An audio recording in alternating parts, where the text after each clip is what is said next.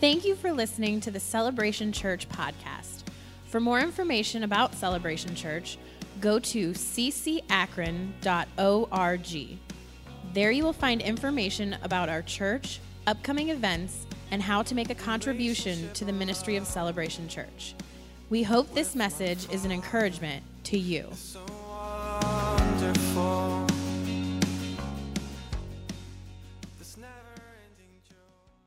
And so I want to read from Mark chapter 5 this morning, and I'm going to give you some background and different things. But if you have your Bibles, you can go to Mark chapter 5. There's a passage of Scripture that we're all very familiar with in Matthew chapter 19 and verse 26. It says, "But Jesus looked at them, and he said to them, 'With men this is impossible, but with God all things are possible.'" With God all things are possible. You know, and a lot of times when we read that Scripture, we kind of take it out of context, and we say, you know, well, if I want a brand new Mercedes, it's possible, because with God, all things are possible, right? I need a new home, so all things, and we start claiming things, and we forget the context here with which Jesus was speaking. Actually, in this passage, if you go and study, this was the passage where Jesus was talking about the rich young ruler. And the rich young ruler came to him, and it was really all about his works. It was all about his possessions. It was about all that he had done and all that he had attained and all that he was doing. And he said to Jesus, what lack I yet? You know, that's a great question for all of us to ask Jesus. What lack I yet? Almost sounds a little Cajun if you, what lack I yet? You know, so that's what the rich young ruler came to Jesus. What do I lack in? What area of my life am I still lacking? I've sold I've done good. I've obeyed all the 10 Commandments. What more do I need? I've done it all. And Jesus said, one thing you lack. Go and sell your possessions and give it to the poor. And he goes, ooh, I don't know about that. And, so we know the story. And Jesus, the disciples looked at Jesus and said, hey, who can be saved? You know, this guy was following the letter of the law. I mean, he obeyed the 10 Commandments. And if he can't get it, then who's going to be saved? And Jesus looked at them, and you have to understand something. Let me preface this. You have to understand the Jewish people thought, as probably most Christians do today, that salvation is attained by your prominence or your power, your position, your riches. And so if you remember, James and John, the sons of Zebedee, their mom came to Jesus and said, what? Let my boys sit on your right and your left-hand side, and let them have the position, right? That was James, the sons of Zebedee, their mom speaking for them. And the Bible says that the rest of the disciples got jealous because of that. They were jealous that Jesus would even consider putting James and John, the sons of thunder, on his right and left hand. So in their head, they're thinking position, power, all of these things are going to attain salvation. And so if this rich young ruler didn't get it, who's going to be saved? And Jesus looked at him and said, with man, this is impossible, but with God, all things are possible. And so that word there in possibilities, the word possibilities there in the Greek means that God has all the power and all ability to make it happen. Yeah. So God has all power and all ability to make these things happen. And so I just want to set the stage for us that only believe, and the context of this, it's not based on our acting of belief. Right. A lot of times we think that because I believe, or because I have this, or because I do that, then God does this. No, God's able to do those things regardless. He is self-sufficient. He has all power and authority, all ability. Yeah. Eternal possibilities with God rest with Him alone. So I want to take a look at this scripture, Mark chapter 5. In verse 21. It says, now when Jesus had crossed over again by boat to the other side, a great multitude gathered to him, and he was by the sea. And behold, one of the rulers of the synagogue came, Jairus by name, and when he saw him, he fell at his feet and begged him earnestly, saying, my little daughter lies at the point of death. Come and lay your hands on her, that she may be healed, and she will live. And so Jesus went with him. And a great multitude followed him and thronged him.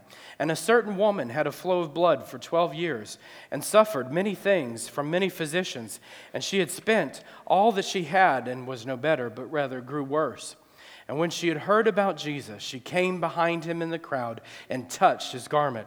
For she said, "If I only may touch his clothes, I shall be made well." Immediately, the fountain of her blood was dried up, and she felt in her body that she was healed of the affliction. And Jesus, immediately knowing in himself that power had gone out from him, turned around in the crowd and said, "Who touched my clothes?" But his disciples said to him, "You see the multitude thronging you, and you say, 'Who touched me?'" And he looked around to see who had done this thing. But the woman, fearing and trembling, knowing what had happened to her, came and fell down before him and told him the whole truth. And he said to her, "Daughter, your faith has made you well. Go in peace and be healed of your affliction." And while he was still speaking, some came from the ruler of the synagogue's house, who said, "Your daughter is dead. Why trouble the teacher any further?" And as soon as Jesus heard the word that was spoken, he said to the ruler of the synagogue, "Do not be afraid, only believe." Let's say that together. Only believe. And he permitted no one to follow him except Peter, James, and John, the brother of James. And he came to the house of the ruler of the synagogue, and he saw a tumult and those who wept and wailed loudly. And when he came in, he said to them, "Why make this commotion and weep? The child is not dead, but only sleeping." And they ridiculed him. And when he had put them all outside, I love that. I think that's the best part of the whole passage. Jesus got annoyed by the religious crowd, the people that were being paid to do their job, and he put them all out of the house. "Get out of here. I don't need you. I don't want you. You make me sick. Get out." That's what he did. And he took the father and the mother of the child and those who were with him, and they entered where the child was laying. And he took the child by the hand and said to her, "Talitha cumi," which is translated, "Little girl, I say to you, arise." Immediately the girl arose and she walked, for she was 12 years of age, and they were overcome with great amazement.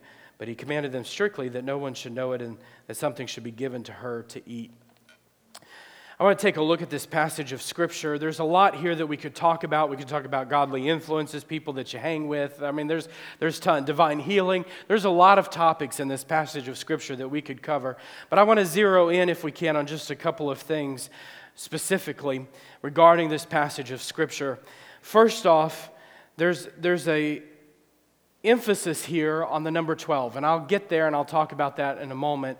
But I want to talk about the assurance that comes by belief in God. Only believe. Only believe. Do not fear. Only believe.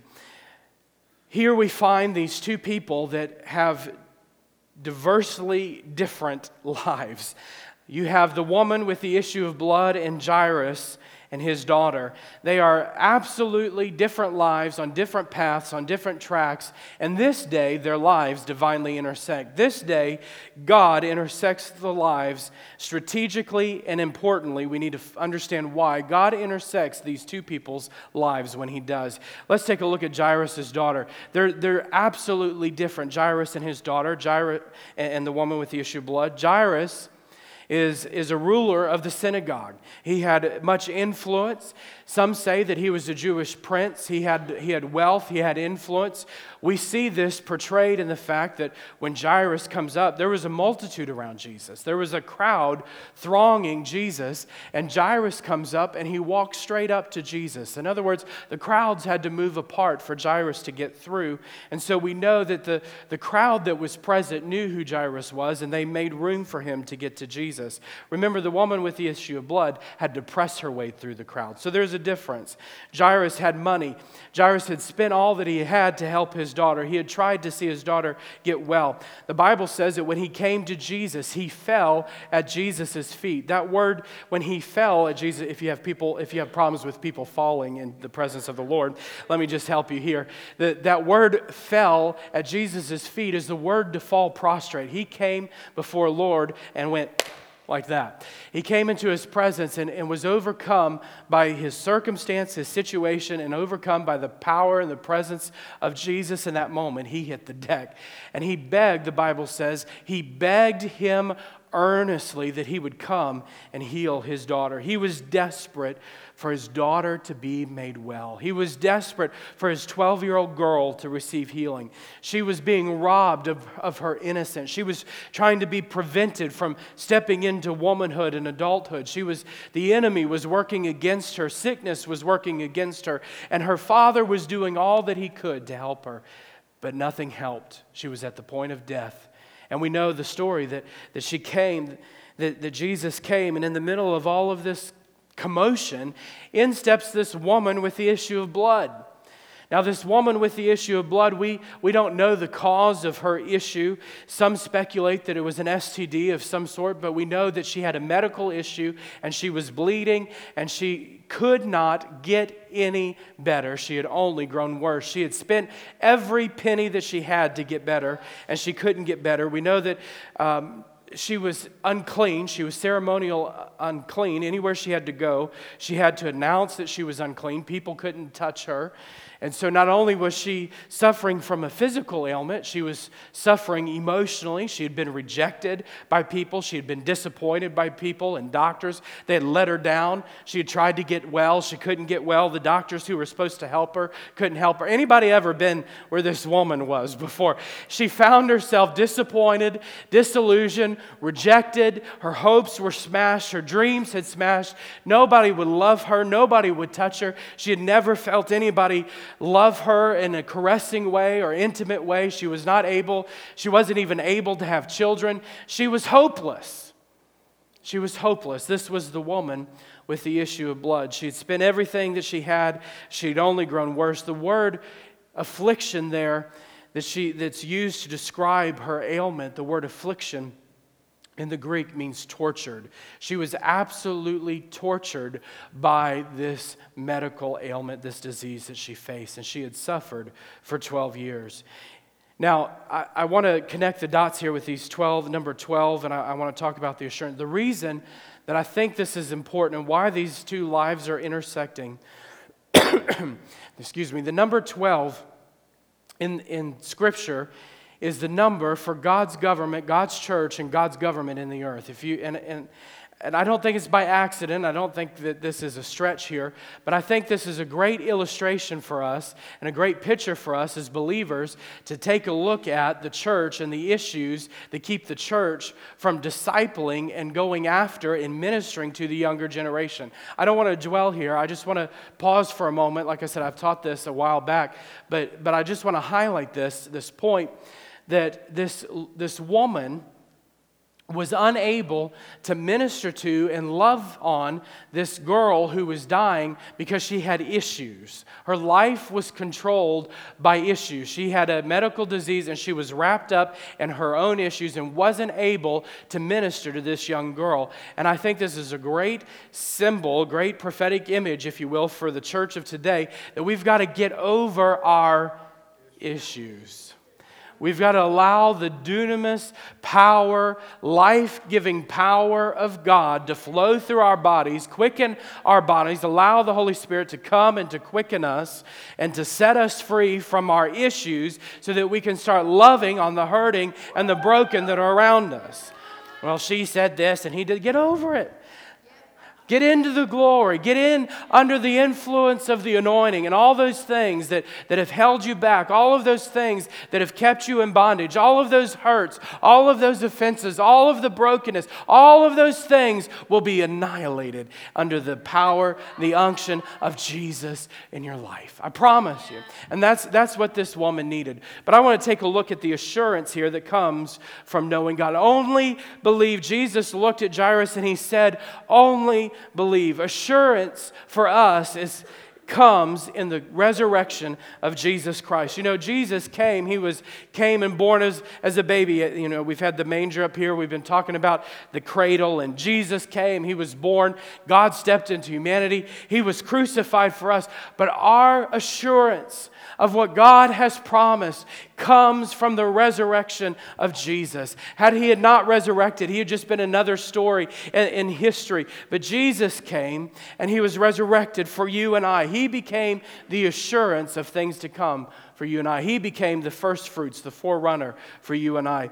Paul used this term that Jesus used, only believe. Paul used it in 2 Timothy 1 when he said, "For this reason I also suffer these things. Nevertheless, I am not ashamed, for I know whom I have believed in, and I am persuaded that he is able to keep that which I've committed to him against that day. I know whom I have believed." He had an unwavering assurance. This is what Weiss says about 2 Timothy. He says, "The idea is that Paul, in spite of his sufferings incurred in his service for the Lord, has not been put to shame, has not been defeated, has not had his hopes disappointed. The word know is not ginosko, which we see oftentimes in the New Testament. It's intimate, knowing by intimate experience. It's the word oida. The knowledge here is not personal knowledge gained by experience, such as fellowship with God, but it is a knowledge of what God is in himself, which makes him absolutely dependable in any circumstance." In other words, it is the absoluteness of God. This word know there is the absolute, that God is sufficient in and of himself. He controls, he rules all things by the word of his power. He has the power and the ability to take care of anything that you and I face. The word I have believed with the present result that my faith is a firmly settled one. It is like hammering a nail through a board and clenching it on the other side. It is there to stay. So Paul's faith was placed permanently in the God whom he knew, which faith was immovable. He was persuaded, this word persuaded. Paul had come to a settled persuasion regarding the matter and was fixed in an immovable position. You could not budge him. Able is the word dunanos. It's the same word in Matthew 19:26 that God is able to do anything. He's got the power and the ability to do it all. It's the verb dunamai, means to be able to have power. Thus, when Paul uses the word here, he is not thinking of mere ability to do something, but of the might and power resident in the being who is of ability to do what we trust him to do.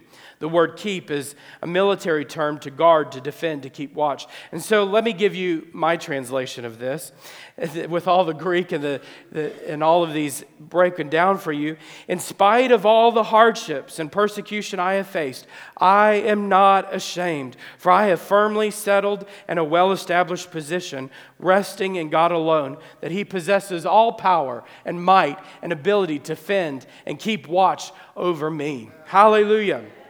Is he able to keep watch over you today? Is he able to keep watch over your circumstances? Is he able to defend you? Yeah, he can be like he was with the Israelites, the fire, the pillar of fire that goes out before you to warm you and to protect you. He can be the cloud that refreshes you and renews you. He can be the water from the rock that follows you and refreshes and brings new life into you today. Yeah, our God is absolute. Our God is able to meet every need, to do anything. He is all-powerful. He has all ability, all authority, and able to rule and reign over every situation of your life. And we know this. We know this because the same power that raised Christ from the dead can quicken you and I. It dwells in you and I. You and I can know and experience this same resurrection power that flowed through Christ. Christmas didn't start with the birth in the manger, and Easter didn't finish with the crucifixion. Christ's birth and death were not the bookends on Christian faith. Sometimes we say, well, that's it. That's all there is. No, those things are the foundation for everything else that God offers to you and I. Those become the rock foundation that you and I can have assurance in and know that Christ is able to do exactly what he said he would do. Yeah, it was the beginning. The crucifixion, the resurrection, the ascension, all of it was the beginning. Jesus sat down. The Bible says in Acts 2 that he sat down and received the promise of the Father. And this is that which you are now seeing and hearing Peter preached. Yeah, and all the healing and that Jesus is coming back. Everything that Scripture promises us is hinged on the death and the resurrection of Jesus Christ. That he came, he was born for you and I. This innocent baby born for you and I was crucified. And as a result, you and I only believe. We can have full assurance. We can have an unwavering, full assurance of things to come. In Acts 17, verse 31, Luke said that he has given us assurance. He wrote down these words for us, that we have assurance because of the resurrection of Christ.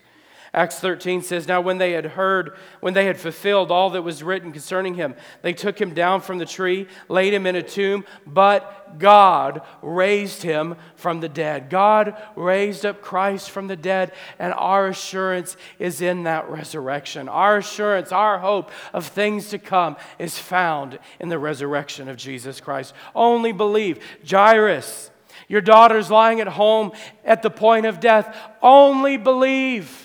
Only believe. She's not dead. Yeah, you may feel like your marriage has been laid in the tomb. You may feel like your finances are in the grave. The vision, the hopes, and the dreams that God's spoken over your life, they're in the grave. But God raised him from the dead. But God can step in and heal that disease. God is able to step in and fix that financial trouble. God is able to step in and heal and restore your marriage. God is able. Is anybody hear what I'm saying this morning? God is able, and He has all power and all authority and all ability to do the things that He's promised. Jairus, only believe. Only believe. Only believe. Isn't that what the woman with the issue of blood did? Somewhere along the way, she had heard about Jesus, and she said to herself, if I can just but touch the hem of His garment, I know I'll be made well. I've seen the resurrection. I've read it in the Scripture. I've tasted it. I've seen it. I've touched it myself. I've seen it in this book. And therefore I know if I can just touch, if I can just get a hold of Jesus, if I can just get a hold of the garment, if I can just get a hold, even if it's just the bottom portion of His robe, if I can just get a hold of it, I know I will be made well. I know that God will take care of it. I know that He'll fix it. Yeah, our assurance comes in the resurrection of Christ. We have assurance. We have assurance in God. And this assurance in God is in God alone. It flows out of God as He is. We said earlier, He is a fountain. He is an eternal fountain. And this assurance that we have is an abounding fountain of an assurance. It is an unending fountain of assurance. Jesus experienced this assurance.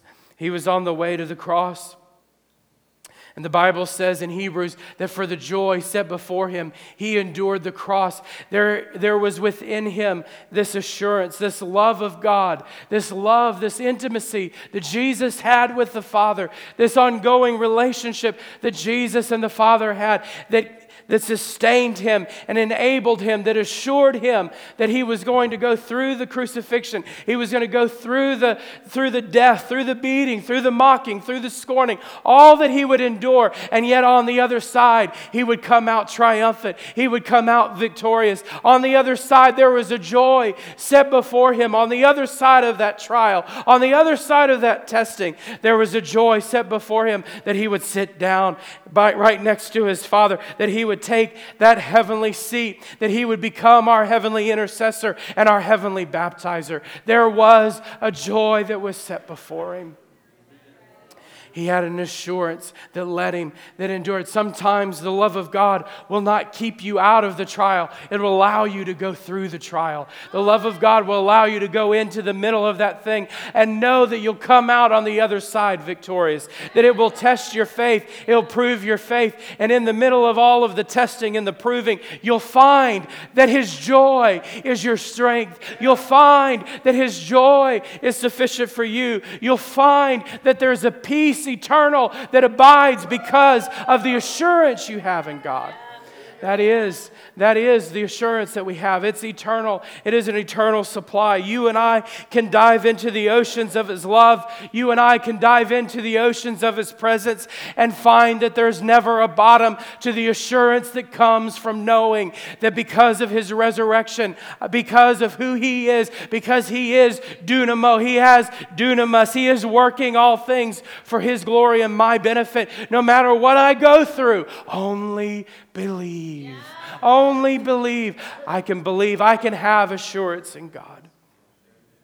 Well, I have assurance, but the situation's not changing. A lot of times we look for the test or the trial to go away because, after all, God loves us, right? No, sometimes you're right in the middle of the trial, and that's where you find yourself, knowing the assurance of God that no matter what I'm going through, I have a peace. No matter what I'm going through, the joy of the Lord is my strength. Even though my daughter is at home dying, Jairus said, even though my daughter is at home, Jesus looked at him and said, only believe, have assurance. Even though she's dead, just only believe, have assurance. Have assurance that when you get on the other side, your little girl is going to get out of that bed. Jesus came into a room. He puts out all of the negative people who think she's dead and gone. You see, when you believe, when you have an assurance of God, having an assurance in God doesn't necessarily negate reality. You realize that they're dead, but you see beyond reality. It's not saying, well, let's go put her in a casket, she's dead. But no, it's looking beyond and saying, even though she's dead, what does God say about this? What does God say about this situation? My marriage looks dead, but what does God say? My finances, my job, my whatever, it looks dead, looks like hope's gone, but what does God say? This situation, this trial I'm facing, it looks dead, it looks like it's in the tomb, but what does God say about it? She's not dead. She's just sleeping. It's just percolating. You see, it's got to go, that thing, that dream, that vision, sometimes it's got to go in the tomb. If it doesn't make its way through the cross, it's not worth having. If that dream and that vision and all that God said that you were going to have, if it can't make its way through the tomb, if it can't go through death, hell, and the grave and come out on the other side because Jesus spoke life to it, it's not worth having. Allow it to go through the testing. Allow it to go through the refining. Allow it to go through proving and then see what God does on the other side. Then it's worth having. Then you really treasure because it's no longer containing all of the junk and the mire and all the junk of life. It's been purified. It's been refined. And all of a sudden it stepped in. All of a sudden that glory, the glory of the Lord is shining and radiating from that thing. And it's no longer all about you, like our interns were saying. No longer all about you. All of a sudden it's about the glory of the Lord radiating from that situation and that circumstance. Look what God has done. Look what God has done.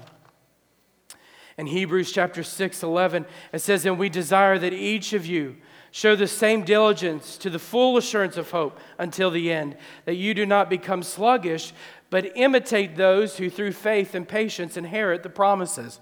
When you have assurance in God, the assurance in God produces obedience to Him. It produces this joy. It produces this peace in God. So when you face the circumstance, when you face the situations of life, you have assurance that what God said He's going to do, and it brings peace, and it brings His joy, and you respond with obedience. So you no longer become sluggish. You no longer sit around saying, well, if you only knew what I was going through. And if you no longer sit back and you complain and you grumble about everybody, all of a sudden the assurance of God rises in your heart and you begin to see the possibilities. You begin to see the eternal possibilities with God, and joy begins to bubble up on the inside of you. No longer am I the woman at the well and I'm labeled by my past. No longer am I labeled by who I was. I've been brought in to newness of life. Oh yeah, I might have been the woman with the 5 husbands and everybody talked about, but look what Jesus has made me to be. I have assurance, and the joy of the Lord rises up on the inside of me. The peace of God rises up on the inside of me, and I become obedient to all that God says because I know I have assurance. I have an unwavering, I only believe. I have an unwavering steadfastness in God. Amen. Hebrews chapter 10, verse 22 says, let us draw near with a true heart and full assurance, Let us draw near with a true heart and full assurance. We can come in to the holy place with the Lord. We can come in behind the veil with God. No matter what it is that goes on in this life, whether it's Jairus and your daughter's at home dying, or whether you're the woman with the issue, you got issues. No matter what we all have issues. No matter what it is that you're facing, no matter what it is that you're dealing with in this life, you can have assurance that God will bring you, draw you in. You can come boldly into the throne room of God. You can come boldly into His presence. After all, isn't that what it's all about? Come on. Oftentimes we want we want a breakthrough, and we want this, and we want that, and we know what our desires are. But all God is doing is He's standing there waiting for you to just come in to His presence so He can wrap His loving arms around you. Yeah, do I believe that God can bring breakthrough and finances and heal? Absolutely, I believe all of those things. But I believe first and foremost, He wants us to learn to come boldly into His presence, that we can have assurance in His presence, that we can come boldly before Him and say, Lord, here I am. I have issues in my life. I have needs. My daughter's dying. This is happening. That's going on. But Lord, I just need you. I just need to get into your presence like the woman. I just need to grab hold of his garment like Jairus. I just need Jesus to come to my house. Wow, what would happen if Jesus just stepped into your house today? What would Jesus begin to look through in your home today? What would He begin to say over your home today if He came to your house today? Yeah, He just wants to come in. He wants to come into your life, into your home, and begin to bring full assurance of things to come. This fullness of faith that we're called to, this fullness of assurance that we're called to, and the life of the believer does this. What does all this mean? It does this. We have a confidence in our salvation. All of a sudden, no matter what we're facing in this life, no matter what we're going through, I am born again. No one can take that from me. My salvation is written in the blood of Jesus. It's indelible. It's in the blood of Jesus. He sustains me. He keeps me. I walk with Him. Galatians 4:4-5 says, but when the fullness of time had come, God sent forth His Son, born of a woman, born under the law to redeem those who were under the law, that we might receive adoptions. My adoption papers are signed in the blood of Jesus. Thank you, Lord. I have confidence in my salvation. I can have confidence in God's providence. I know that He keeps me, that He sustains me, that He directs my paths, that I can partake, 1 Peter says, of the pressure. 2 Peter says, I can partake of the divine nature, this heavenly nature, through the precious promises of God. I can step in. I can receive because of this confidence, this assurance that I have in God. He's able. He's able to keep that. He's able, as Paul said, He's able to keep that which I've committed. Paul told the Philippian church that He's able to finish that which He started in you. He's the one that's begun the work. He's able to finish it. It's the providence of God in our life. He protects us. He sustains us. He keeps us. And I can have confidence in God's help, that no matter what I'm going through, no matter what I'm facing, I can say, Lord, help! Help! I need your help. I need your direction. I need to call out to the Lord. Romans 8:26. We don't know how to pray as we ought, and the Holy Spirit helps us in our weakness, and He begins to pray through us. He intercedes on our behalf and intercedes through us with groanings that we cannot understand. We begin to pray in the Spirit. Help me, Lord Jesus. Help. Help, Lord. I need your touch. I need your help. Lord, I need your direction. And you begin to pray and seek the Lord, and He helps. That word helps, sunantai lambanamai in the Greek. Sunantai lambanamai means that He comes and He wrestles with you and pulls you into safety. He works, He strives with you and pulls you. And that's what praying in the Spirit is all about. We begin to pray and yield to the Holy Spirit, and He begins to wrestle with us and pull us in to the place of safety. Psalms 146 says, blessed is he whose help is in God of Jacob. He is our helper. He is our helper. And we can have confidence that if Christ resurrected from the dead, that He is the first fruits of our resurrection. We can have confidence that He is coming again. 1 Corinthians says, "Behold, I tell you a mystery. We shall not all sleep, but we shall all be changed in a moment, in the twinkling of an eye, at the last trumpet. For the trumpet will sound, and the dead will be raised imperishable, and we shall all be changed." In an atomic second, in a split moment, Jesus Christ is coming back. He's become the first fruits of our resurrection, and you and I will be resurrected just like Him. We will, just like on that day where Jesus sat down next to the bed of the dying girl, and He said to her, "Talitha Kumai," there's coming a day where He's going to look at you, and He's going to say, "Talitha Kumai, get up, come on, let's go." And we'll arise. We will arise, and we'll be with Him. So shall we ever be with the Lord. You and I can have an assurance in God. Only believe. Only believe. Only believe. Only believe, Jairus. She might be dying at home.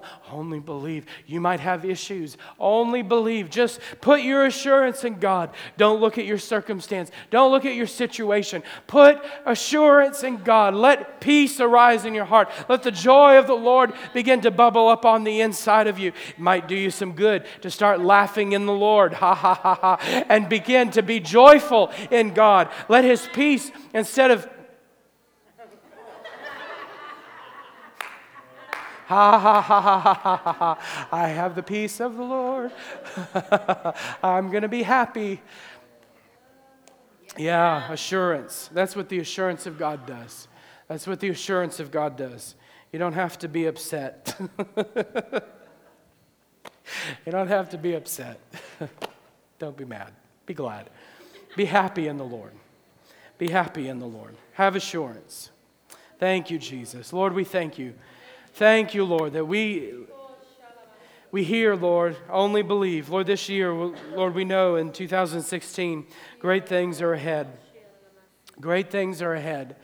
We thank you, Lord, for all that you've prepared for us, for your church, and for those who love you. Lord, we thank you that in spite of all of the perilous times in which we live, in spite of all of the threats and things and all that's happening all around us, we know, Lord, that in spite of all of those things, we have an assurance.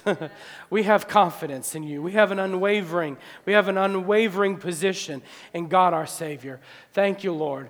Thank you, Lord, that we have an unwavering position in you. That you are our steadfast rock who never moves. That you are our hope. That you are our strength. Father, we thank you. Thank you, Lord Jesus.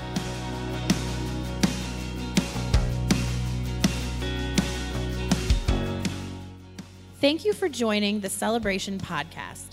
For more information, visit ccakron.org or call us at 330-762-7458. You can also download the Celebration app from iTunes or the Android store. With my Father is so